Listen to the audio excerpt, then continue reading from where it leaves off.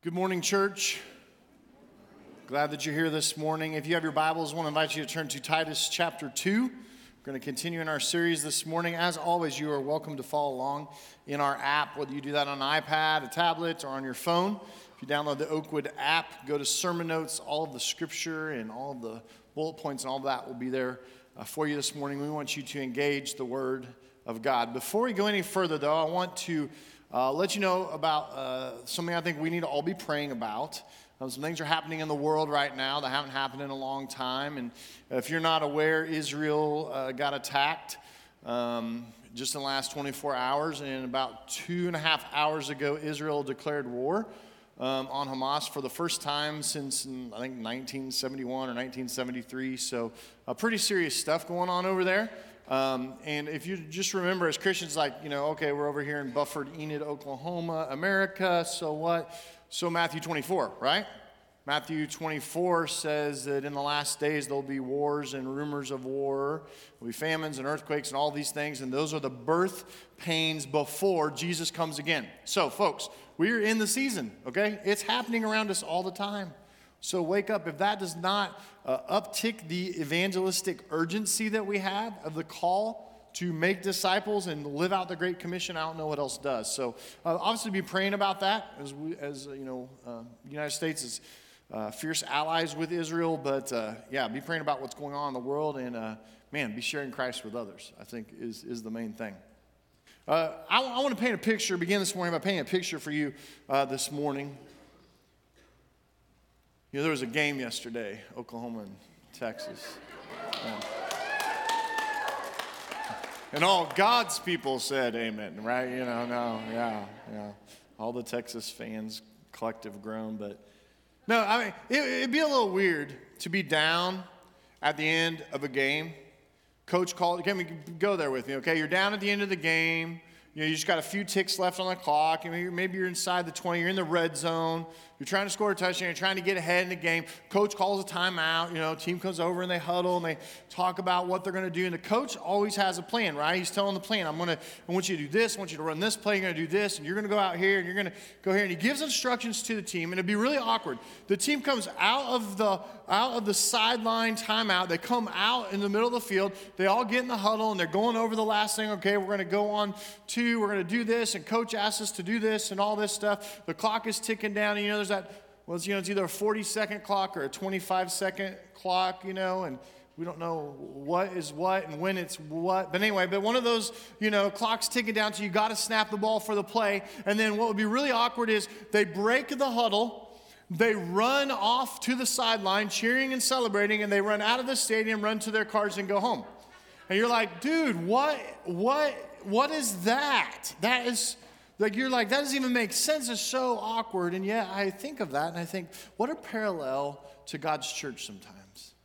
That we come in here on Sunday mornings and we have kind of this holy huddle and we hear some instructions from the coach. God is telling us how to live our lives and what he wants us to do. What's our next step to being obedient and to following him. And then we all huddle up in here. It's like, yes, woo, we get fired up. We celebrate. We all go leave the sanctuary, go jump on our cars, and we never run the play. We never live the life. We never take our next step to following Christ. We never actually run the plays that he's called us to do as Christians. And so many times I think we try to compartmentalize our Christianity and say, well, this is just Sunday mornings. And, Sunday mornings is the time where, it's the time where churches, count the stats, right? It's how many people are in the huddle, And then, we will gauge that by the inspiration of that huddle. Was the huddle inspiring? Was it relevant? And then we just go out and we kind of forget the instructions that God has given us.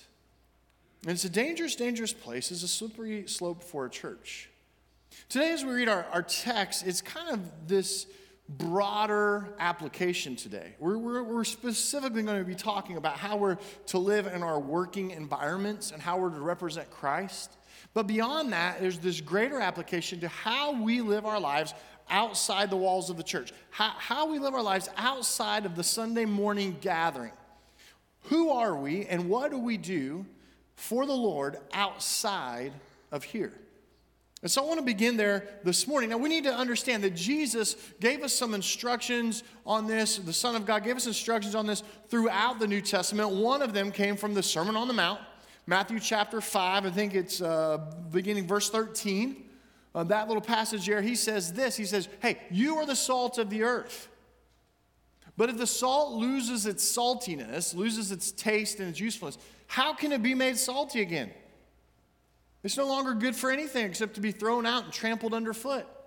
In other words, if you're called by God to be salt, to be light, the next few verses talk about, and to be that out in the world, you have to mix it up with the world. We have to live out this faith that we claim to have outside the walls of the church. And when we disperse and disappear from the gathering, from this place till next week, we all go get in our cars, we need to not forget there's a spiritual battle looming out there in the world, and Jesus expects us to engage in it, not to ignore it. He's the one that calls us to be salt and light. Salt had a deeper meaning in Jesus' day as well. Maybe you've heard the term that, oh yeah, he's worth his weight in salt. Sometimes they actually paid people in salt at that time. Because if you remember, right, they didn't have refrigerators and freezers. I mean, salt wasn't just something for taste. Salt was something that was super valuable because it was a preservative. But for salt to take on that duty of preserving something like a piece of meat or something, what had to happen? The salt had to make contact. And it didn't just have to make contact with a piece of meat. It actually had to permeate it. It actually had to become a part of it. It had to preserve it. It had to make contact and to penetrate it. And that is Jesus' plan for us as we go out into the world, is for the church to make a difference. And that's what Paul's talking about today in our passage, that as we go out from the holy huddle, that we have effectiveness in our walk and our testimony and how we live this out in the world. And it's not measured by what goes on just in worship on Sunday mornings, but on what goes on in our lives throughout the week. And Paul discusses this truth today in this passage in the context of how we live out our faith at work. So let's read the passage today. It's Titus chapter 2, and we're going to read 2 verses today and hone in on these verses 9 and 10. Titus 2, 9 and 10. This is what it says. Teach slaves to be subject to their masters in everything, to try to please them, not to talk back to them, and not to steal from them, but to show them that they can be fully trusted, so that in every way they will make the teaching about God our Savior attractive. Very interesting what the text is asking us to do today. Now, I know it's using this terminology here that, hey, slaves are to be subject to their masters, and slavery took on a lot of different forms in Bible times. What's interesting is it's many times referred to as a bondservant, as someone who chooses to be in the place of a slave as they serve in a household, and they get their daily needs met by being a servant in that household.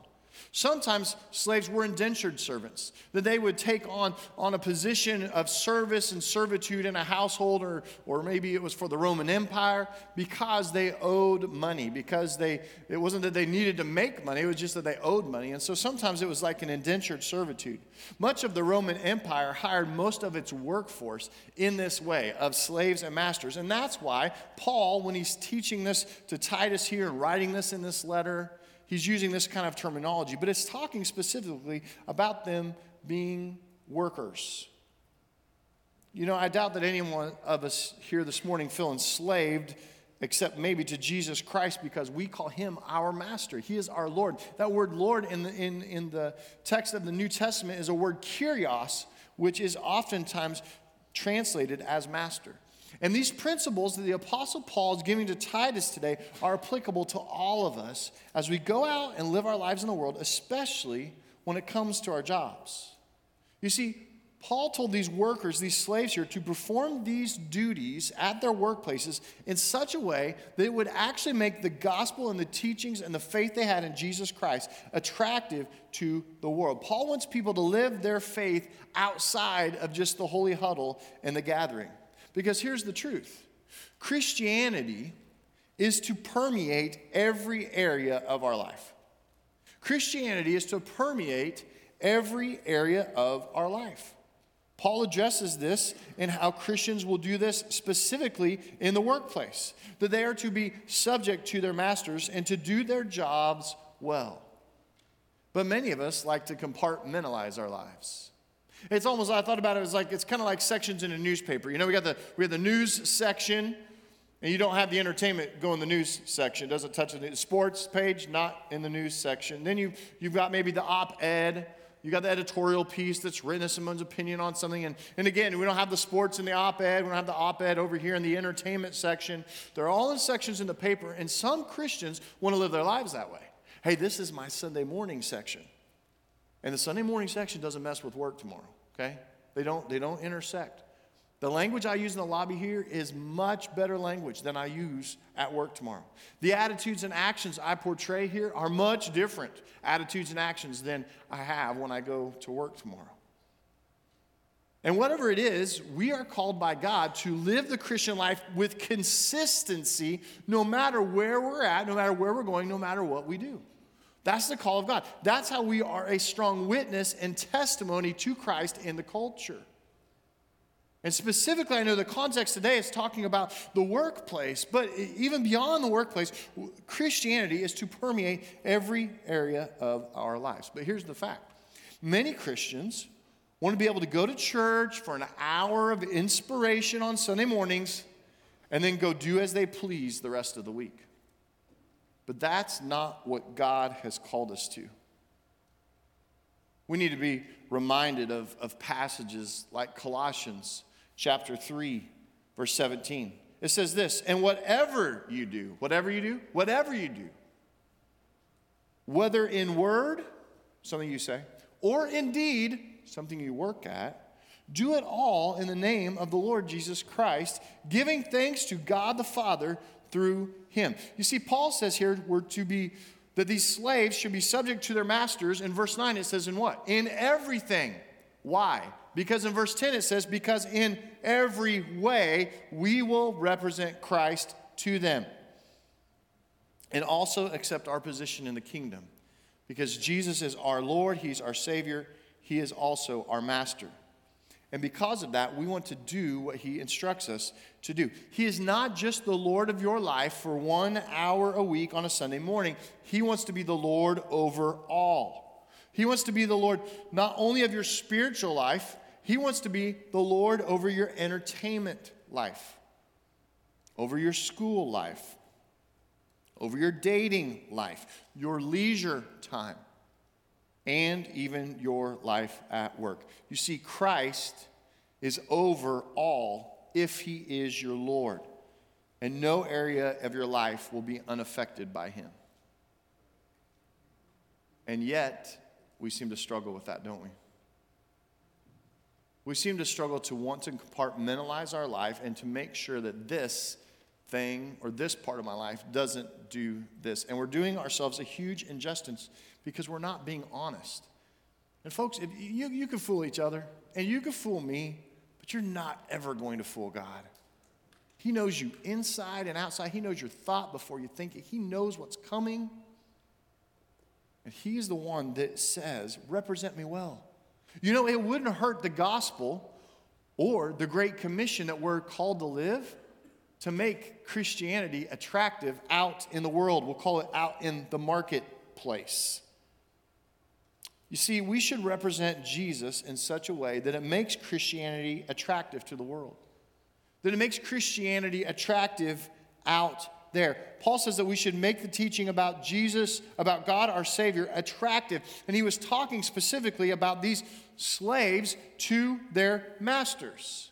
You see, the stereotype of Christians sometimes is, Christians are a bunch of goody two-shoes, and they don't want to have any fun, and they're super judgmental, and they're not really kind. They're kind of mean, but they're mean in a pious type of way, and everybody's kind of like, ooh, I don't like Christianity, or I don't like Christians because they're that way. They're just so judgmental, and they're always, just don't want to have any fun. They're always like a stick in the mud. But we need to let them know, hey, yeah, we're humans, and we can be Christians, and we can follow Christ and still have fun. We can follow Christ and still have an awesome life. In fact, we believe that our best life is lived within the parameters of Jesus Christ, our relationship with him, and in the context of living out the Word of God in our lives. Now, you think about this. When you go out in the world, what is making Jesus attractive about the way that you live? About the way that you talk? About the attitude and the actions that you take? And I'm not coming at you today from some place, if you know me, where, oh yeah, Eric's got this figured out. Eric's got this out perfectly. No. I'm coming at you at a place as a fellow struggler saying, let's do this together. Let's do better and be better and make Christianity attractive in the marketplace out there. Because that's when the world seems to stand up and notice, when we will actually live what we say we believe. Because sometimes I think maybe we shouldn't tell people what we believe. But we'll talk about that a little later. So we should represent Jesus in such a way that it makes Christianity attractive to the world. Why? Because our work presents a significant opportunity for witness. Our work presents a very significant opportunity for us to witness. Paul is saying here that your job performance at your work has direct correlation with attracting people to Jesus Christ. When we first moved to Enid, Amy and I, years ago, she took a part-time job. We just had one daughter at the time, and she actually took a part-time job at Old Navy. And I remember that she was such a good worker that she kept getting invited to take on more shifts, and she was getting compliments at work. And I remember one night she came home, and she goes, man, I just got the greatest compliment from my boss that, even though I'm a mom and, I'm working at Old Navy, she's like, they complimented me and said that I accomplished so much. Because when I get there, I go right to the duties that are assigned to me, and I'm folding, and I'm stocking, I'm tagging, I'm doing all this stuff, and that I can accomplish sometimes twice as much as other people, which makes them what? Hey, that one's a work. We'll give them more hours, right? Maybe we'll give them more pay, and we'll make sure that, things are lined out for them. Why? Because they're a good worker, and they represent Christ well out in the world. I've tried to instill that in my daughters. I've tried to do that as they've taken on their first teenage jobs. Maybe some of you parents can relate to that. You try to instill them, hey, come here. When you're at work, work. Okay? Work. Stay off your phone, And it's amazing because the feedback that my girls have gotten sometimes is kind of the same as their mom. It's like, hey, when you're here, you accomplish more than everyone else. I don't get that, but hey, and sometimes they get offered, opportunities for, hey, that new shift, or maybe you got get a little bit of a pay bump, or maybe you get to do a duty that others aren't entrusted with. That it's more of a wow. There's not very many people that get to do this, and yeah, you actually get to do that. We've even tried to teach the girls when they babysit to do those things. To take that extra step, to go that extra mile, to play with the kids and not just be on your phone the whole time. Because anybody can go take care of kids and make sure they don't kill each other. But what if you go have fun? What if you make it attractive to these parents that you're trying to spell here, that their kids, when they have to leave, they're not like, oh, the babysitter's coming. But what if they're excited that you're coming? Because you actually do something with the children. You see, these kind of things make Christians and Christianity attractive out there in the world. And especially in the context of work here that it's talking about today, our work has a significant opportunity to be a witness for Jesus Christ. And we have to, as Christians, change our mindset that we are not there for the purpose of making money. We're not there to earn a living or there to just do the job. The primary purpose of our job is to be a witness for Jesus Christ in that place at that time, because that's where God has us. There may be a greater purpose for you to be working where you're at right now, and you may not even like your job, but God wants you there, and He has you there for a purpose. But do you have the mindset to be working for that purpose? On average, we spend about 36% of our waking time at work in life. That means that we're spending a significant amount of our lifetime interacting with people at work. I'm just going to say it. They might be non-Christians. Just a couple of them, right? They might not believe the same as we do. They may not live the same as we do. They may not act act the same way as we do. And they might do things and talk about things and live a lifestyle that we don't approve of, but God has us there for a purpose. God has you there. Why? Because he wants you to have influence. And sometimes, instead of recognizing that God has actually arranged this for our lives, that God might actually have a plan and he's arranged for you to be there, to be an influence, to be a voice of truth, even if it's just one person, God has you in that place for that time. You know, we complain about these worldly people and their messy lives, and I can't believe it, I have to work with these people and stuff. But what if God has you there to be the voice of reason, to be the voice of truth, to be the counselor, the one that they come to because they know that you actually care, because they know you'll actually pray for them, because they know you might actually have some wisdom. They give me different advice than everyone on Facebook gives me. What's different about these people? See, Paul is telling Titus to encourage these workers in several different specific areas. And Christian employees to continue this positive influence we can have for Christ out there. Here's some specific ones from the text. Verse 9, he says, to be subject to their masters in everything, which means that we need to have a submissive spirit. To have a submissive spirit. This does not come naturally. Parents of even young children, seems like from infancy, they exhibit a rebellious spirit toward authority sometimes. Sometimes they love it and sometimes they hate it. But no one likes to be really told what to do. But Christian employees should exhibit a compliant spirit at work. Learn to repress the pride and the ego. And to respect the delegated authority over you. Understand that God may have that there for a purpose. For them and for you.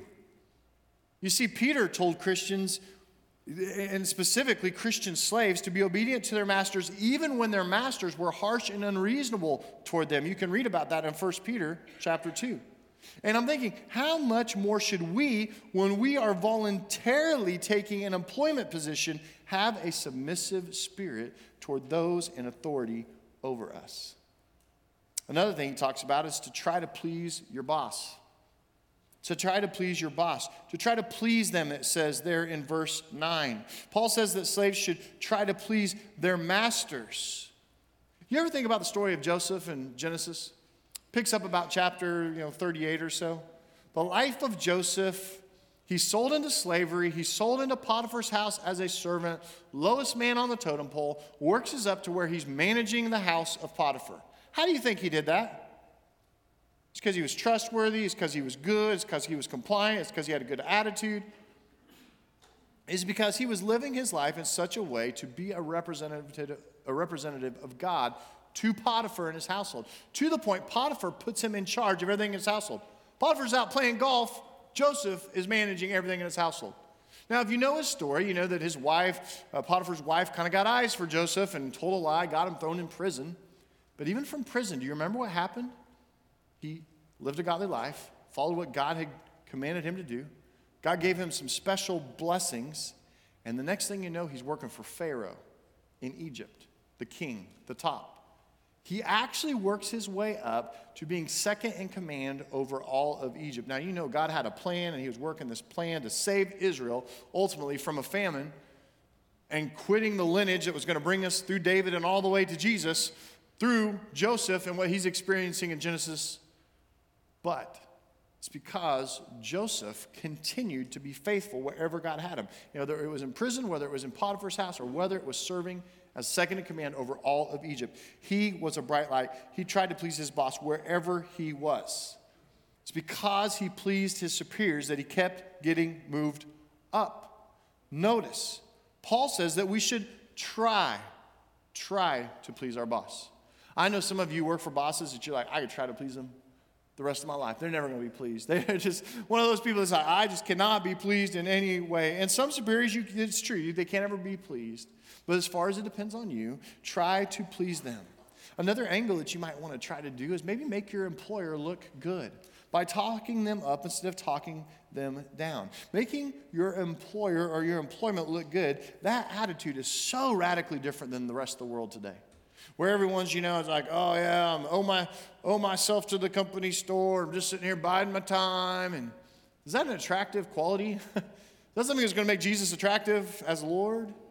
Colossians chapter 3, verses 22 through 24 says it this way: Slaves, obey your earthly masters in everything, and do it not only when their eye is on you and to curry their favor, but with sincerity of heart and reverence for the Lord. Whatever you do, work at it with all of your heart, as working for the Lord, not for human masters, since you know that you will receive an inheritance from the Lord as a reward. It is the Lord Christ whom you are serving. Maybe that's a verse that you need to print out, memorize. Maybe you need to have it on your panel as you drive to work every day, is to remember, hey, I'm going in today and I'm going to serve. I'm going to do well, and I'm going to represent Christ well here, because ultimately I'm serving God today. I'm not just serving a boss or a company or a position. I'm actually doing this as I do it unto the Lord. The next thing it talks about is that we are to guard our tongue. We need to guard our tongue, be careful how we talk at work. Verse 9 says, not to talk back to them. That these workers are not to talk back to their bosses. Paul says that slaves should not talk back to their masters. Talking back to a boss sometimes happens in subtle ways. I think sometimes we think, well, just defiance and yelling or cussing or doing something like that at them. But I think, well, more often than not, it happens in some subtle ways, like, it's not my job description. That's not my area of responsibility. I'm sorry that came up, but lack of planning on your part doesn't constitute an emergency on mine. You know, I did exactly what my job description says. I did exactly as you asked me to do, and nothing else. Sometimes we gripe and we moan about how hard we work, how many hours we're putting in. Or sometimes maybe it's, instead of talking to the boss, you're talking about the boss behind their back. You're joining in those break room conversations and in the workroom and in the back room, always running them down, saying how mean they are. You understand they're trying to do a job too. But so many times we run them down and we gossip and we slander and we talk behind their back. And the urge here from Paul to Titus and Titus to these Christians is to control your tongue at work. Did we talk about self-control a few times in the series already? Mentioned like 5 different times already in this book. Self-control in the area of your tongue. Don't get involved in the stuff that's griping and rumors and slander that's going on behind the scenes. Be a good witness for Christ, and you will be if you can keep and restrain your tongue. Next thing it encourages us to do is to don't steal time or money. Don't steal time or money. Specifically in verse 10 there, it says, to not steal from them. It's a sad statistic, but 1/3 of companies that go bankrupt each year do so as a result of employee theft. 1/3 of companies that go bankrupt this year will do so because of employee theft. Now, a lot of times we think of employee theft in terms of, I stole a pen. There's some pens at home, and there's some pens in my purse. I stole a pen, or I stole a box of paper clips because I didn't have any. I needed that, or I stole a ream of paper, or I stole these files, or I stole this software. I took the software and I put it on my own personal machine. And even more than that is when employees, and I want you to think about this, when they steal time, or they're unproductive in hours that they are paid to be producing for their company. Sometimes it's really apparent of how that happens. We have these wonderful devices called phones, right? You can get sucked into a Facebook post, and like an hour later, you're like, wake out of your Facebook trance. You're like, what just happened? So many times they're playing a game on your computer, or doing some kind of an app on your phone. You're social networking while you're at work and looking and reading all those things. Maybe it's just general laziness and apathy toward the mission or the goal of the company. Is that you're not working toward the end result, or you're not actually helping. Now, you're just biding your time, doing the bare minimum, sliding by. Hey, that's a great representative of Christ to the marketplace. That's a great representative of Christ to your boss. But the Bible says to work as if you are working for the Lord. We just read that in Colossians chapter 3. If you get paid to work a 40-hour week, we'll just say that's full-time, and you get paid to work 40 hours, and you are only working 35 hours, and the rest of the time you're goofing off or on your phone or whatever, having conversations, you are stealing money that you did not earn. And if you purposefully loaf on the job and do the bare minimum and try to get by with doing as little as possible, you're doing practically the same thing. God is imploring us as Christians to do the right thing, to put in an honest day's work, and to not steal time or money, for that matter, from your employer. And in doing this, you will make people around you and even your boss more attracted to God, your Savior, and the faith you claim in Jesus Christ. The last thing it says there in verse 10 is to show that they can be fully trusted. You need to be fully trustworthy as Christians. Most businesses and companies say, hey, yeah, we want to be fully trustworthy as Christians. We want to be the one with the Christians running the register because they're less likely to slip a couple of dollars out. We want the Christians running the sales force because they're likely not to mark up and collect some money for themselves. And Paul says that he wants us to be fully trusted. What happens when you find someone you can trust at work? You have this tendency to want to give them even more responsibility. And oftentimes with more responsibility comes what? More authority, more decision making, which you would probably like to be a part of, and a lot of times more compensation or benefits. You may feel sometimes literally like a slave at work. But remember, even slaves mentioned in our text today had a tremendous influence on their masters if they would work hard and if they would do the right thing. Sometimes I think we go into the workplace and we say, here's how I can make a difference. I'm going to carry a big Bible, study Bible, 20 pounds. And I'm going to tell everybody, right, we're having Bible study in the workroom today, at lunch, on your lunch break, you need to come to my Bible study. And we twist people's arms. We always make these awkward conversations. I'm going to make you talk about Jesus.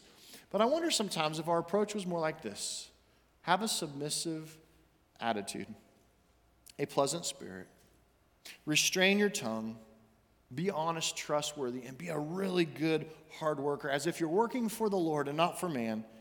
I wonder if you worked that way, if people would see Jesus in you, and it just might make him more attractive to them. Because as I was thinking about this, I was thinking, I wonder sometimes if it would be better if at work you didn't tell people you were a Christian. It might represent Christ better. Don't tell anyone you're a Christian. Don't tell them you go to church on Sunday. I mean, if you're going to live a lifestyle that is contrary to what it says in Scripture, you're not helping the gospel, you're not representing Christ well, you're not making Christ attractive to the marketplace. You're actually misrepresenting what he's about and misrepresenting the change, the powerful change that he can make in your life. Something to think about. Because when you go into that workplace, you say, oh, hey, I'm a Christian. There's this expectation that something would be different about how you talk and your attitude and your actions. We've been reading the gospel in the Bible app. There's about 120 of us that are doing that Bible reading plan, reading through the whole Bible this year. And we just finished the Gospels. Just in the last three or 4 weeks, we've been in the Gospels this whole time. Matthew, Mark, Luke, John. Reading about Jesus. Every time I read the Bible and I read sections of Scripture that I've already read, every time I do this, it's amazing because I feel like something else jumps out at you. What jumped out at me this time, one of several things actually, in the Gospels was how many times Jesus would perform miracles or teach something and then he would say, hey, disciples, close followers, don't tell anyone I did that. Don't spread the fame. Don't tell anyone. He does this teaching. Hey, don't tell anyone about that. He does this miracle. It's like, and they're like, dude, you made a blind guy see. What do you mean don't tell anybody? I want to tell everybody. He's like, no, don't tell anyone. So for many of us, when you read that, you're like, oh, people will say, the scholars will say, well, his time had not yet come. It just wasn't time to tell people about Jesus yet. It just wasn't time. And I got thinking, why? Why is it not time? And you know what I came to? I wonder if at that time, with the smaller amount of time, not the full 3 years the disciples had spent with Jesus, I wonder if at that time they weren't ready because they wouldn't represent Christ well to the world. I wonder if there would be such a bad influence because Peter was still cussing and telling lewd fisherman jokes. And the rest of the guys, they were all just kind of doing these worldly pursuits and they kind of had one foot into Jesus and one foot into the world. And they were just like going back and forth and just like, hey, don't go tell people about me because you're not ready yet. I just wonder if Jesus said, hey, you're not ready yet, so don't go tell people about me because you're going to represent me horribly to the world. But there's hope. Because Jesus wasn't done with these people yet. You get out of Matthew, Mark, Luke, and John, you go to the next book in the New Testament, it's the book of Acts, and you get to chapter 2, and Peter, the fisherman guy, they seemed to be impetuous and pop off, kind of had an attitude sometimes, and sometimes was just anger. Sometimes it's just not represented well in the Gospels. I mean, Jesus one time told him, "Get behind me, Satan." That guy preaches a sermon, and 3,000 people were baptized that day. Jesus wasn't done with them yet. Jesus is not done with you. There's hope, but you need to call on him as your Savior and your Lord. He is your Kyrios. He is your master, and you do what the master asks you to do. To live in such a way that you would honor God, not just here in the Holy Huddle on Sunday mornings where it's easy, but out there in the world, and you would do it in such a way that you would make Christ and Christianity attractive to the world. Folks, it is not going to hurt us in our Great Commission mission in Matthew 28 to make Christianity and Christ attractive out there, to make him be a beacon of hope and a beacon of light. And Jesus, remember in Acts chapter 1, he said, "You will be my witnesses in Jerusalem, in Judea and Samaria, and even to the ends of the world. You will be my witnesses at your workplace tomorrow, on the soccer field next Saturday, in Garfield County, the state of Oklahoma, and even to the rest of the world." So surrender to Christ and be a good representative of him.